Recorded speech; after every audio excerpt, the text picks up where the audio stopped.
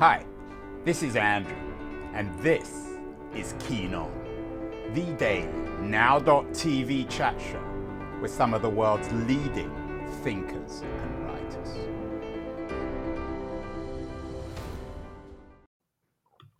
Hello, everybody, from a very, very wet San Francisco on December the 21st, 2021. I just looked at the weather forecast. Supposed to rain certainly for the next week through the end of the year, through to 2022. Perhaps it's 40 days and 40 nights. And perhaps it has something to do with our climate crisis or climate change. Whenever it comes to rain in the Bay Area, people always say, well, it's good we have rain because it will avoid the drought and it will confront the drought, which is good. But I'm not sure if 40 days of rain is necessarily a good thing for anyone. This show, Keen On, as many of you know, has really tried to focus on climate change and the climate crisis. It's one of the 4 or 5 themes, along with racial justice, the future of democracy, future of capitalism, and of course the pandemic that we've been focusing on over the last year since the show went daily. And what we've tried to do is have a number of voices about climate change. So, for example, one voice was Erin Brockovich, a very distinguished, unique voice who came on the show to talk about the water crisis. I had another very unique voice, Kinari Webb, talking about trees and how trees can heal both the planet and ourselves. We had Michael Lennox on the show talking about decarbonizing the global economy. Avi Chomsky a couple of weeks ago on the politics of climate crisis. Jordan Salama, a wonderful young journalist who journeyed up Colombia's Magdalena River, talking about the specifics of the climate crisis in Colombia. And we've even talked about talking about the climate crisis. We had Catherine Hayhoe on, the Texan-based writer and thinker, about the need to talk about climate crisis. So here we have an image for people watching. In a way, my show is a call for stories, stories about water, stories about climate change. But I can't compete with my guest today, who has written a book about stories on climate change. The book is wonderfully titled 1001 Voices on Climate Change, and the author is a young journalist, Devi Lockwood, who is joining us today. Devi, I forgot to ask beforehand, where are you joining me from? I'm in Vermont right now. Okay, I don't know why, but I thought you were based in Seattle. Where are you actually based? Or are you one of these people who's based nowhere and everywhere? Yeah, it's, interesting. During the pandemic, I have been up here in Vermont, but I'm soon to be moving to Philadelphia to start a position working on the opinion desk of the Inquirer. So that'll be my move early next year. I'm really excited for it. Congratulations. Are you going to be focused specifically on climate or on everything? Honestly, any and all issues that impact the region, including environmental ones. So I'm excited to, get back into some broad brush topics. Well, as I said, this book that came out a couple of months ago, 1001 Voices on Climate Change, everyday stories of flood, fire, drought, and displacement from around the world, is a remarkable achievement. You literally did travel around the world by bicycle and car and walking and plane. And of course, it brings to mind 1001 Nights, the Middle Eastern folk tales. Were you specifically trying to emulate that book in this book? Oh, absolutely. I was a student of folklore mythology. That was my undergraduate degree. and learned about the story of Shahrazad in A Thousand and One Nights and wanted to emulate her. And what drew me to that story, it's a series of interlocking tales in which a murderous king, his wife cheats on him, and he chops off her head and then decides that he's going to have a vendetta not only against his now ex, but also all of the women in the kingdom. And so he weds and beds them one by one and murders them in the morning. And so Shahrazad, who's the kind of narrator in A Thousand and One Nights, is a trickster. And she decides that she's going to tell the king a suspenseful tale that ends in a climactic moment in the morning. And he's so enthralled by her storytelling that he decides not to kill her because he wants to know what happens next. And what what ends up happening is that she does this night after night for 1,001 nights. It's 3 years later. They've got maybe 2 kids, and he decides he's not going to kill her anymore. What drew me to this story was that Shahrazad is a really strong woman who tells stories not only to save her own life, but to change the culture in her kingdom. And I thought that that was something that might be worth emulating, or that we might need in this particular moment in thinking about the climate crisis. Well, certainly, if anyone can emulate 1001 Nights, it's Devi Lockwood. Devi, I've been doing some research about you, some wonderful pieces around the internet. This one from The Guardian, who describe you as a globe-trotting cyclist collecting 1001 climate change stories. Tell me the origins of the book. How did you come across it, and how did you actually do it? How did you finance it, and how long did it take? Sure. So origins of the book come back to 2013, actually, when I was an undergraduate student. I was living in Where were Boston you an undergrad? at Harvard. And I Okay. was living in Boston during the marathon bombings. And what ended up happening was that we were on lockdown for a couple of days, which sounds like nothing now, but at the time it was really impactful, difficult to stay inside. And when it was possible to go outside again, I realized that I just had this really strong desire to talk to strangers and to have conversations with people. And so I cut open a cardboard box and wrote "open call for stories" on that box and fashioned a sign that I could wear around my neck. It was attached by this little piece of ribbon over my neck. And here we have And here we have a a photo. later Tell me version of a that story sign. about climate change. Yeah, I got more specific with the language as I went on, but, wandering around Boston that day, I realized it was a really powerful way of connecting with people, and I wanted to do that more. And that summer, I, Yeah, it was did pretty. it. I mean, you make it look easy, Debbie, but this stuff's hard, right? It takes a certain amount of chutzpah and willingness to look like a schmuck to do it, right? Sure, yeah. I mean, it was putting myself out there, but it was really fun. And then that summer, I rode my bicycle about 800 miles down the Mississippi River, starting in Memphis, Tennessee, and ending in Venice, Louisiana, where the river meets the Gulf of Mexico. And really, the farther down the river I rode my bike with that sign, the more stories I was hearing about water and climate change, specifically intensifying storms, saltwater encroachment on the land, and people, in some cases, who are making the really difficult decision of leaving a community that they had called home for generations in the aftermath of a big storm. And I realized that I wanted my story collecting to be a bit more thematic and specific and to focus on water and climate change. Water, because it can be really difficult to talk about climate change, and many, but not all, of the Yeah. impacts of climate are experienced through the medium of water. And And this Erin Brockovich tells a wonderful series of stories about water. As I said, she was on the show. This idea that we can't wait for Superman, the subject of the title of her new book. No, for sure.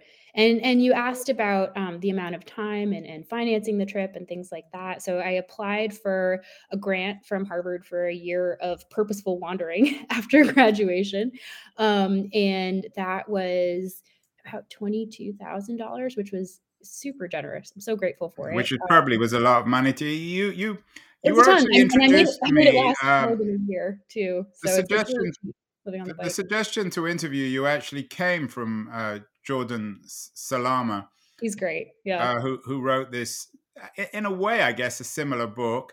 And like him, he got some money from Princeton as part of his senior thesis. So what Mhm. impresses me about both you and him is that you made this transition from college to journalism and freelance writing by convincing your college to pay you to do Yeah. stuff that you really enjoy. Yeah, I mean, I applied to a ton of these grants and got good at it by the time I finished up my time there, but, yeah, it was just this incredible vote of confidence, like, "Go out, document more of these stories," and so that's exactly what I did, and really from 2014 until 2019 or so was when I was gathering that material, and around the first 2.5 years of that trip were by bicycle, and then I used other forms of transportation as well. I would normally,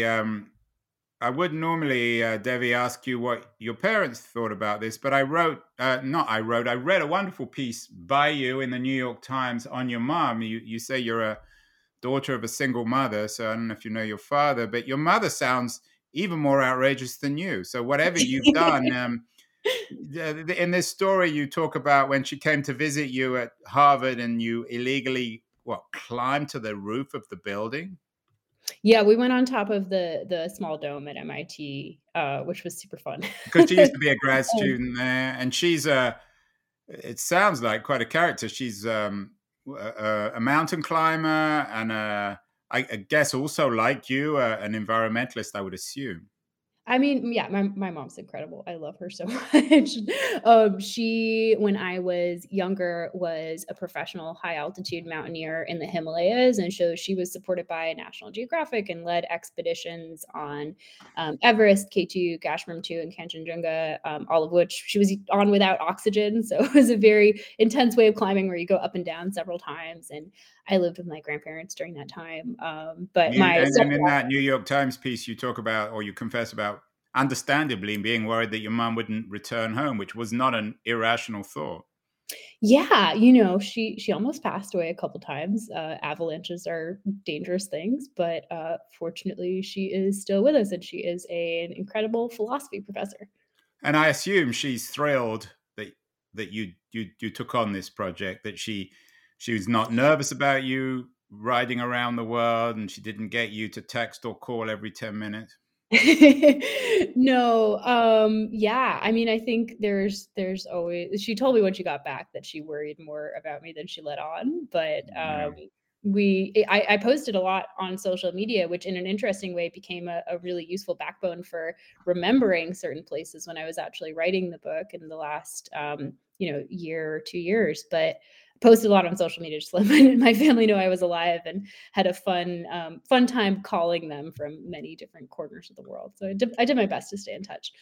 Debbie, what advice would you give? There'd be some people watching this of your age, maybe older, who also would love to take on this kind of crazy project, perhaps have more conventional family who worry about them, who think that doing something like this is so outrageous. What advice would you give people who think they have a book or a remarkable project like the one you've just undertaken in them, but are perhaps slightly nervous about throwing themselves into it? Yeah, I mean, I would say that being alive is inherently dangerous, and none of us know what's going to happen from day to day. If we look at the risk factors you might consider for a trip like this, it's okay being on the bicycle and also being a woman in the world. And I don't know how to say this any other way, but I'm going to be riding my bicycle and I'm going to be a woman no matter where I am. So it just seemed like I might as well do what I wanted to do. And that was I also did a ton of research about other solo female cyclists before I went on this trip. And there's incredible women going way back to, I want to say like the 1890s, early 1900s with Annie Londonderry, and then Dervla Murphy, who is just an incredible Irish woman cyclist who I believe is in her 90s now and wrote a whole series of books in the 60s, 70s, 80s about these incredible epic, epic journeys she took all over the world on her bike. And so, reading that, but also the accounts of contemporary women who are doing exactly the same thing gave me a lot of confidence. So I would just say, find your community, find people who are like minded, who are doing the things you want to do, and ask them questions. Because chances are, if you have a dream, I mean, you don't want to die with that dream still inside of you. That's a cause to be bitter, right? And we need you to follow that too, if it's at all Well, we possible. certainly need people like you. I don't want to turn you into the voice of a generation because that's obviously absurd and you're very different from Big probably a label lot of there. people of your Yeah. own age. But the climate crisis and climate change has become the issue of your generation. Mhm. And as someone of your generation recently complained there's a lot of blah, blah amongst the ruling classes. Yeah. How is it affecting? And again, I don't want you to speak on behalf of your generation, but as a young person, Devi, how is this climate crisis affecting you? Yeah, I mean, it's complicated to think about the future, I think, because for many people, climate change is this like abstract and far off thing, but we Mm. really are understanding more and more that it is here right now. It's in your part of the country, in It's Pennsylvania. everywhere. It's ubiquitous. I mean, it's in San Francisco. It's in Yeah. Vermont. It's unavoidable. It is, and, we had wildfire smoke in Vermont this past summer that From was from us, probably. It fires drifted out across west. the The sky country. was hazy, we had air quality warnings, and it Yeah. was frankly dystopian. Um, and I think that there is just this growing awareness that,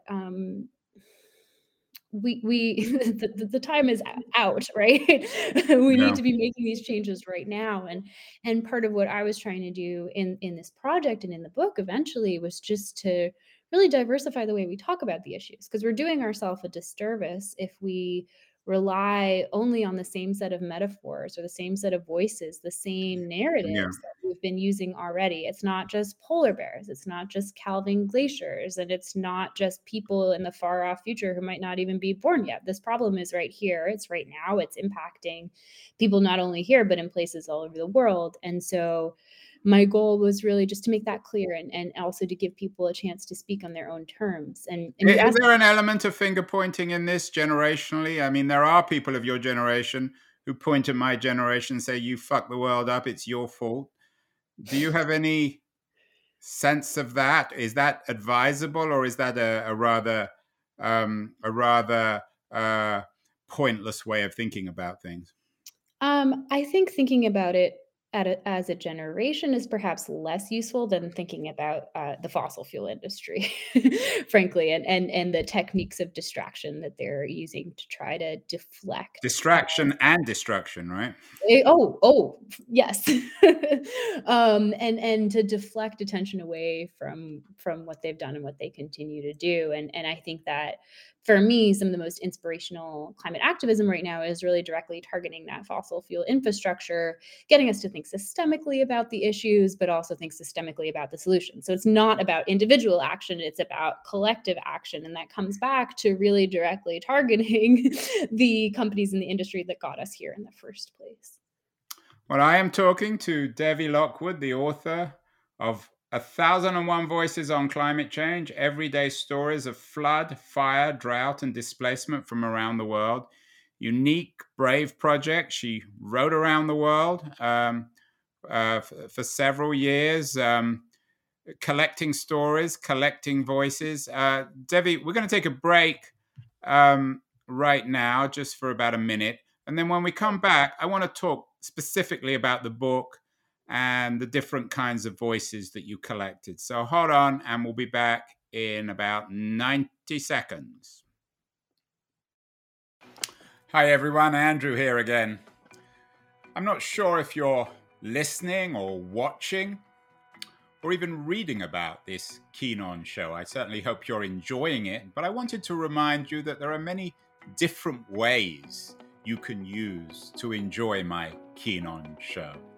The first, of course, is by, in a very traditional way, subscribing to the audio-only podcast. You can do this using Apple or Spotify or Castbox or many of the other traditional podcast distribution platforms. We're on all of them. And if you want to access all the podcasts together, you can go to my LitHub page in their podcast section, which is dedicated to all the interviews.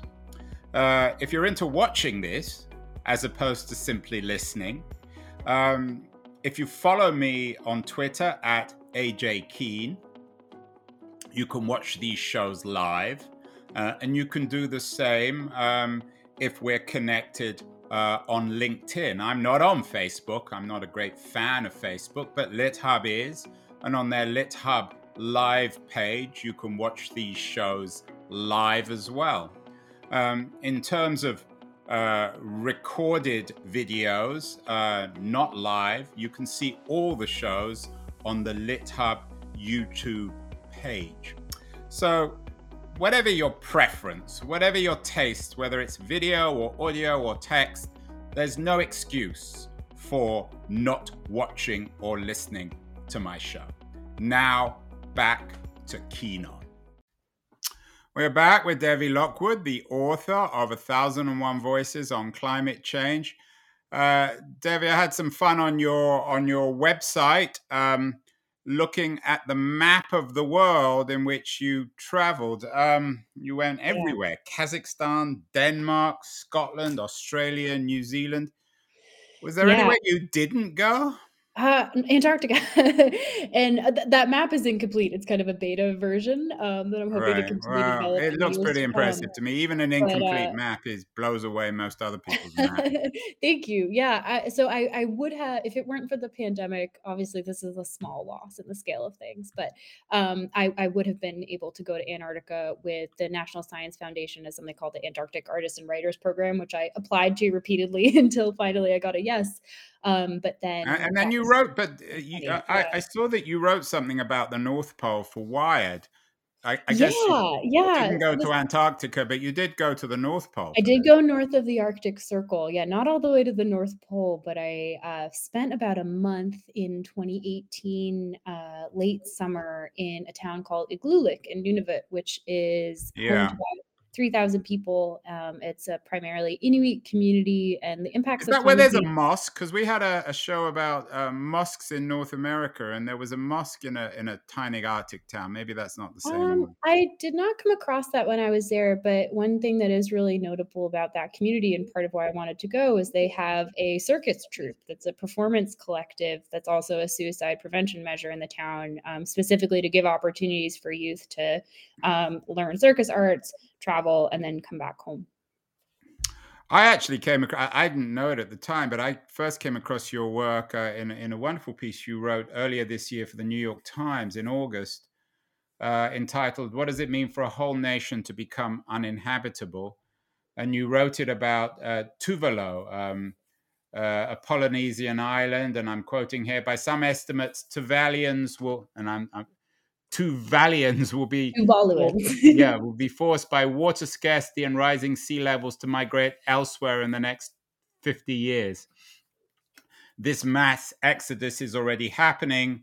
Large Tuvaluan outposts exist in Fiji and New Zealand. I came to Tuvalu with a question. What does it mean for a whole nation to become uninhabitable in my lifetime? I guess in a sense that's a metaphor for the book and for the planet, is it? Oh, absolutely. I mean, visiting Tuvalu is one of the kind of initial driving factors of this trip. I had read an article about the idea of climate refugees from Tuvalu moving to New Zealand and other countries. And there's a special visa setup that New Zealand has whereby it's relatively easy for younger Tuvaluans to apply for a lottery to migrate. That's been on hold because of the pandemic. But it brought up some really big questions about, what is home? Can home exist in another place? And climate change is a driver of migration around the world.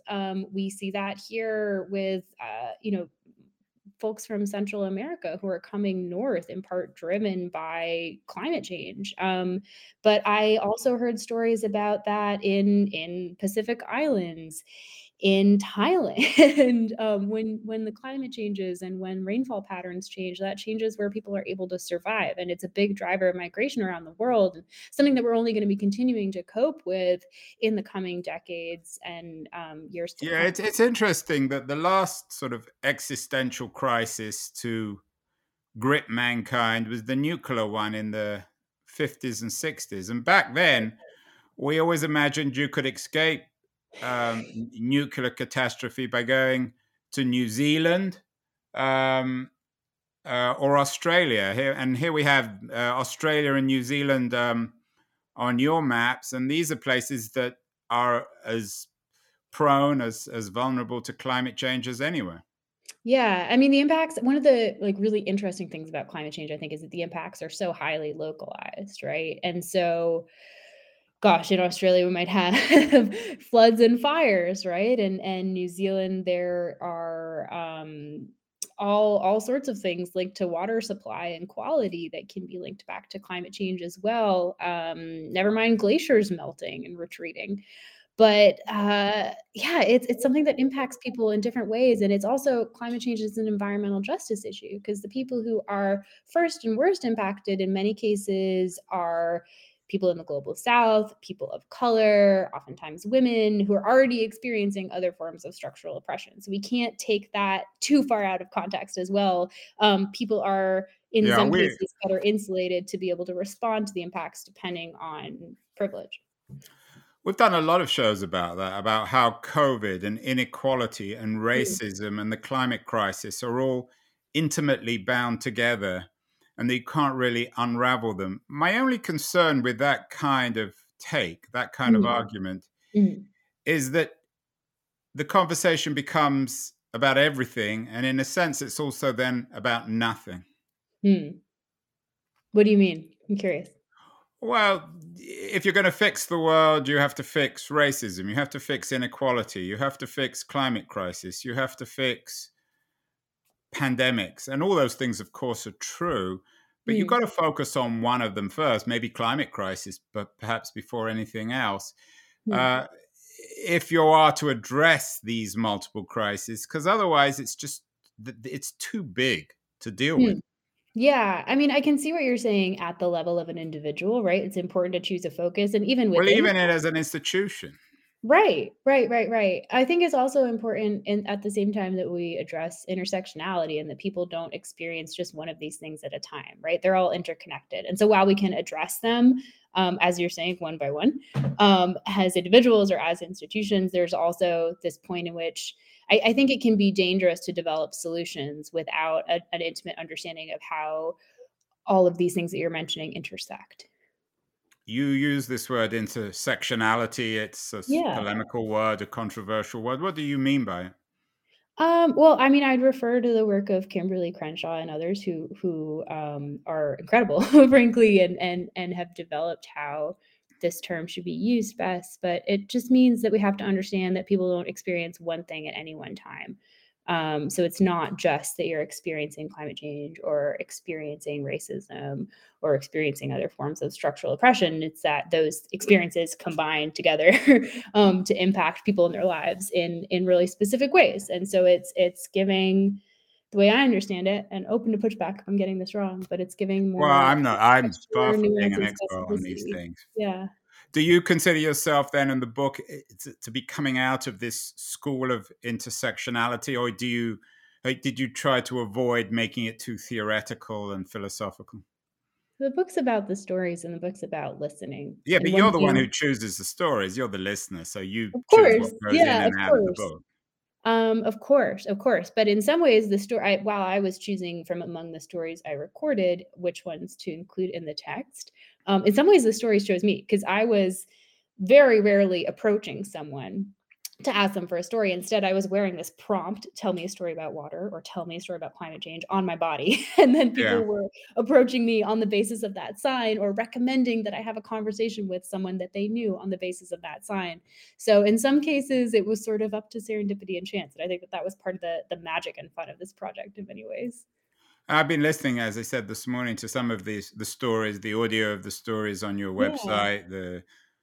The Scottish one of water was particularly resonant. The one from Mm. Kazakhstan. I know it's like choosing between your children in terms of not that you have any children, about which your favorites are, but are there a few stories that really resonated with you in terms of these 1,001 voices? So many, and it changes day by day. I have to be Well, honest. what's your favorite one today, or what are your handful of ones Today, today? oh my goodness. Whew, I have a friend here where I'm living in Vermont who's in her 90s and her eyesight has been declining. So while she was a journalist and able to read and write earlier, that ability is not there anymore, but she loves to be read too. So I've been reading out loud from the book. I was doing that earlier today to her, and we were reading from the Fiji section. And there's one part that was really, really fun about one of the first nights I was there, I was just had the chance to be in conversation with people who were drinking kava, which is this brownish drink. You drink it out of a half coconut shell and kind of sit around outside at night and share stories and drink this grog. And there was one man in his 50s named Ateli who told me that climate change is experienced differently in Fiji than it is in the US. And he had this really interesting take about cement and how villagers taking sand from the shore, like taking and taking, is using this kind of new building material and newer technology to the area as opposed to bamboo and wood in the past. That the water is coming closer at the same time. And he told me people say the islands are disappearing because of the rising tides, but it's not about the environment up there in the air. It's how we use it down here on our land. And then he continued, the sea will come and take back what we have taken. And so it's just an interesting take on how do I say this? Power Just of nature. the power of nature, but also the power that we have as individuals, how our individual choices within the landscape and the building materials that we use and things like that matter. Um, yeah, and it was really wonderful to remember that story as I was reading it out loud to my friend earlier today. I was struck by the fact that you went to China, Mhm. and that you have some stories from Chinese people, people living in China. What was the experience in China, and how much freedom did you have in terms of talking to people? Were you in any way concerned? Did you have to have permission? People taking a risk talking to you and being recorded? I never felt that risk, but also I was limited in what I was able to do just by nature of only being there for a couple weeks, but also the fact that I don't speak Mandarin or any other local languages that are spoken in that region. So I worked with an incredible English student, a recent graduate of an English college in and around Chengdu named Eva, and we translated a version of the cardboard sign into Mandarin and then walked around together to various parts of the city and region. And that was super fun. And then I continued on in Beijing on my own, where the story that's on the map is from someone who's from Singapore originally, is fluent in English. So there was a limit to what I was able to do.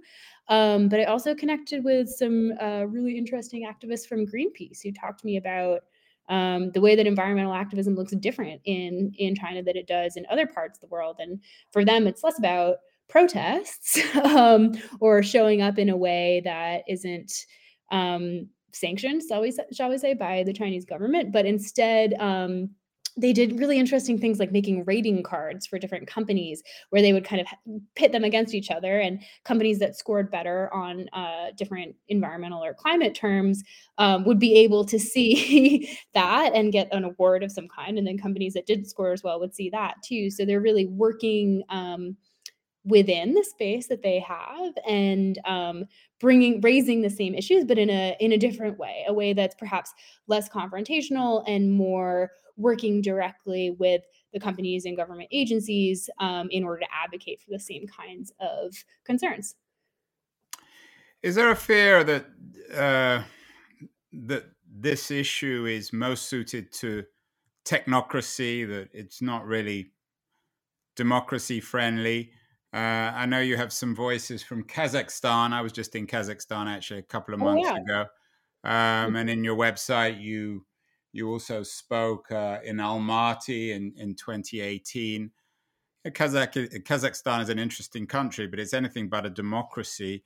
Mm. What is your feeling on technocracy versus democracy when it comes to fixing a lot of these solutions? Can you tell me more about what you mean by technocracy? Well, I'm curious. technocracy is perhaps what the Kazakhs might like to present their government as, perhaps the Chinese, certainly the Singaporeans, as being the wisdom of scientists in terms of addressing this issue, as opposed to the voices of the people in a democracy where, Mm. say, for example, when it comes to COVID, even though people aren't necessarily well equipped to make a decision on whether or not they should have a vaccine. They choose not to for irrational reasons that don't conform to any scientific analysis. Got it. Okay, I understand now. Yeah, I think that, within any system of government, there's a danger about who's having power to make decisions and who's within the room, whose voices are in the room and whose voices are not. And on the democratic side of things, I think there's a valid critique where we think about, the ways that corporate interests and interests of specifically the fossil fuel industry are able to, buy votes within the Senate, let's say, or that corporate interests can be overpowering the voices of people who are most impacted by these issues right now. On the flip side, in a technocracy, as you mentioned, there's the concern about who's even allowed to speak up and speak out in the first place. And in many countries around the world, it's very dangerous to be an environmentalist. You mentioned Jordan Salama's work earlier, and one of the stories in his book is about um, someone who's advocating for local environmental issues who he Yeah. interviewed, who was then shot and killed months later, and that's tragic, and it's tragically common in many parts of the world. I think one of the Because reasons it why. gets, I think what Jordan, sorry to interrupt. I think what Jordan was saying in when I talked to him was that environmental politics and politics are so bound up with one another that Mhm. the interests of large corporations and of wealthy families and wealthy classes are necessarily prone to. I mean, once you start criticizing what's happening in the environment, you're criticizing the structures of economic and political and cultural power. Well, it's all intertwined, right? These That's things your intersect. intersectionality, I guess. Yeah, to bring it full circle back to intersectionality, yeah. But, all the terms aside, it's really about listening to people who are impacted right now and amplifying those voices, making sure that their stories and their interests are in powerful rooms, and that's really the overarching hope of this text, is that we can diversify the idea of expertise. Expertise includes lived experience, and lived experience of climate change is something that is just as valid and important that we need to be considering right now alongside the voices of climate scientists. Debbie, finally, you're obviously American. You graduated from Harvard. There are lots of stories from the United States, from Washington, D.C., from Boston, lots of stories from Seattle on your website. Is there anything about America that you can generalize about? A lot of people see America as the problem with the climate crisis. Others might see it as the solution. Um, it's certainly not a technocracy. If anything, it's the reverse, where the consequences of democracy are being played out in ways in which we can't address the crisis. We can see what happened this week with Joe Manchin and his unwillingness to invest large amounts of money in the climate. Yeah, yeah, it gets back to coal, right? And Right. his vested In West interest. Virginia. I don't know if you were in West Virginia, but certainly you were Yeah. in those parts of the country. Yeah, I mean, while it is impossible to generalize, I would point to some really incredible research that's been done by the Yale Program for Climate Change Communication. They do longitudinal studies that look at the way that the American public is thinking about and responding to climate change. And it's not so neat that we can divide the country into climate change believers and climate change deniers, but rather Yeah. they have this gradation where it's folks who are trolls on one end, and folks who are, maybe concerned about these issues but not sure how to incorporate them into their daily lives, and then folks who are completely dedicated every moment to climate action on the other end. And Yeah. there's many small gradations in between, but overall, what they've found with these studies is that people are becoming more concerned, and I guess we could say waking up to these issues nationally. And so I think it's really important that we harness that energy, and work collectively towards solutions, and towards solutions that take into account very intimately the experiences of people who are living with the impacts right now. Well, that's what you've done, I think, Devi, as much as anything in your 1001 Voices on Climate Change. You provided energy, you provided a place to articulate the voices of people directly affected, both in the book and on your website. Congratulations, really remarkable achievement. I think yours is a name that will become better and better known, and I'm thrilled that you that you undertook this project. Are you working on a new book? Yes. You willing to Although talk about it, or should we wait and see Sure, what it sure. I is? mean, there's 2 ideas. One is a fiction project that I'm noodling around with. The other is super new, but I would love to work on a book about monarch butterfly migration.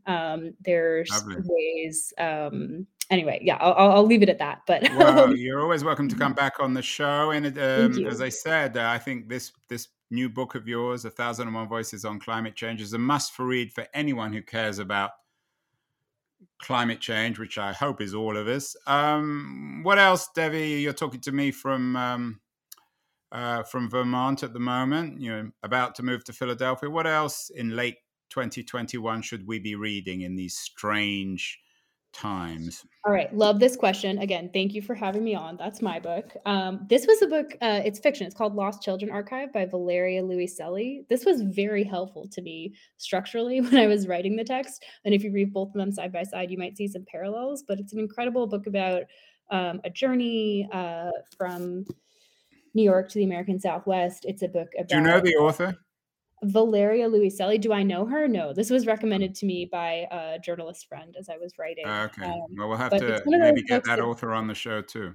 got me out of a hole. Yeah, Valeria is incredible. She's so smart. I've one of the benefits of the pandemic is being able to listen to Zoom talks from all over, and hearing her speak was incredible. So I highly recommend Valeria. And then the other book I'd recommend is called On Time and Water. It's by an Icelandic author, Andri Snare Magnusson.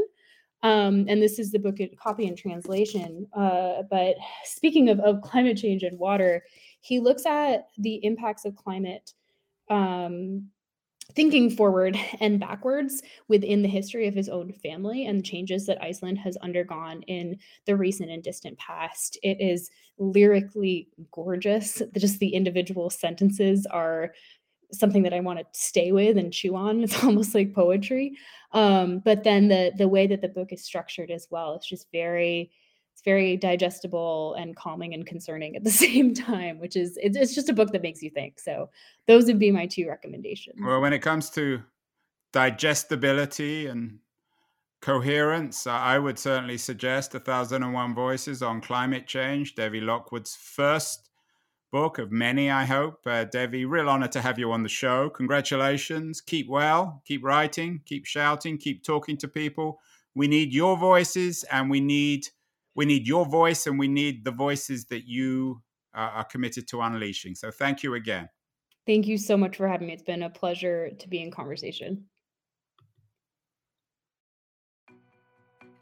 Thanks so much for watching this Keen On show. I hope you were inspired in some way.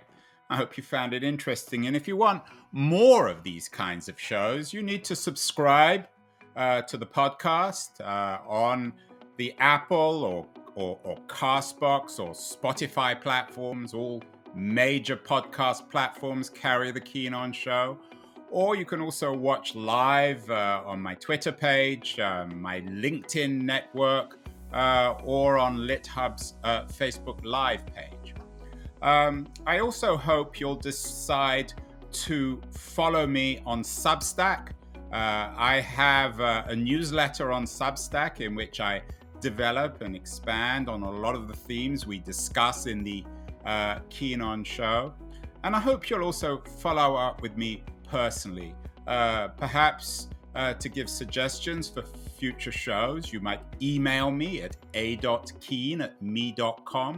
or you may also email me with suggestions about potential guests. I'm very open, very eager, in fact, to have requests, ideas of people with interesting new books and projects which I need to talk about. So thanks so much again for watching Keen On. I'm thrilled that you're a member of our community, and I'll look forward to hearing from you in the not too distant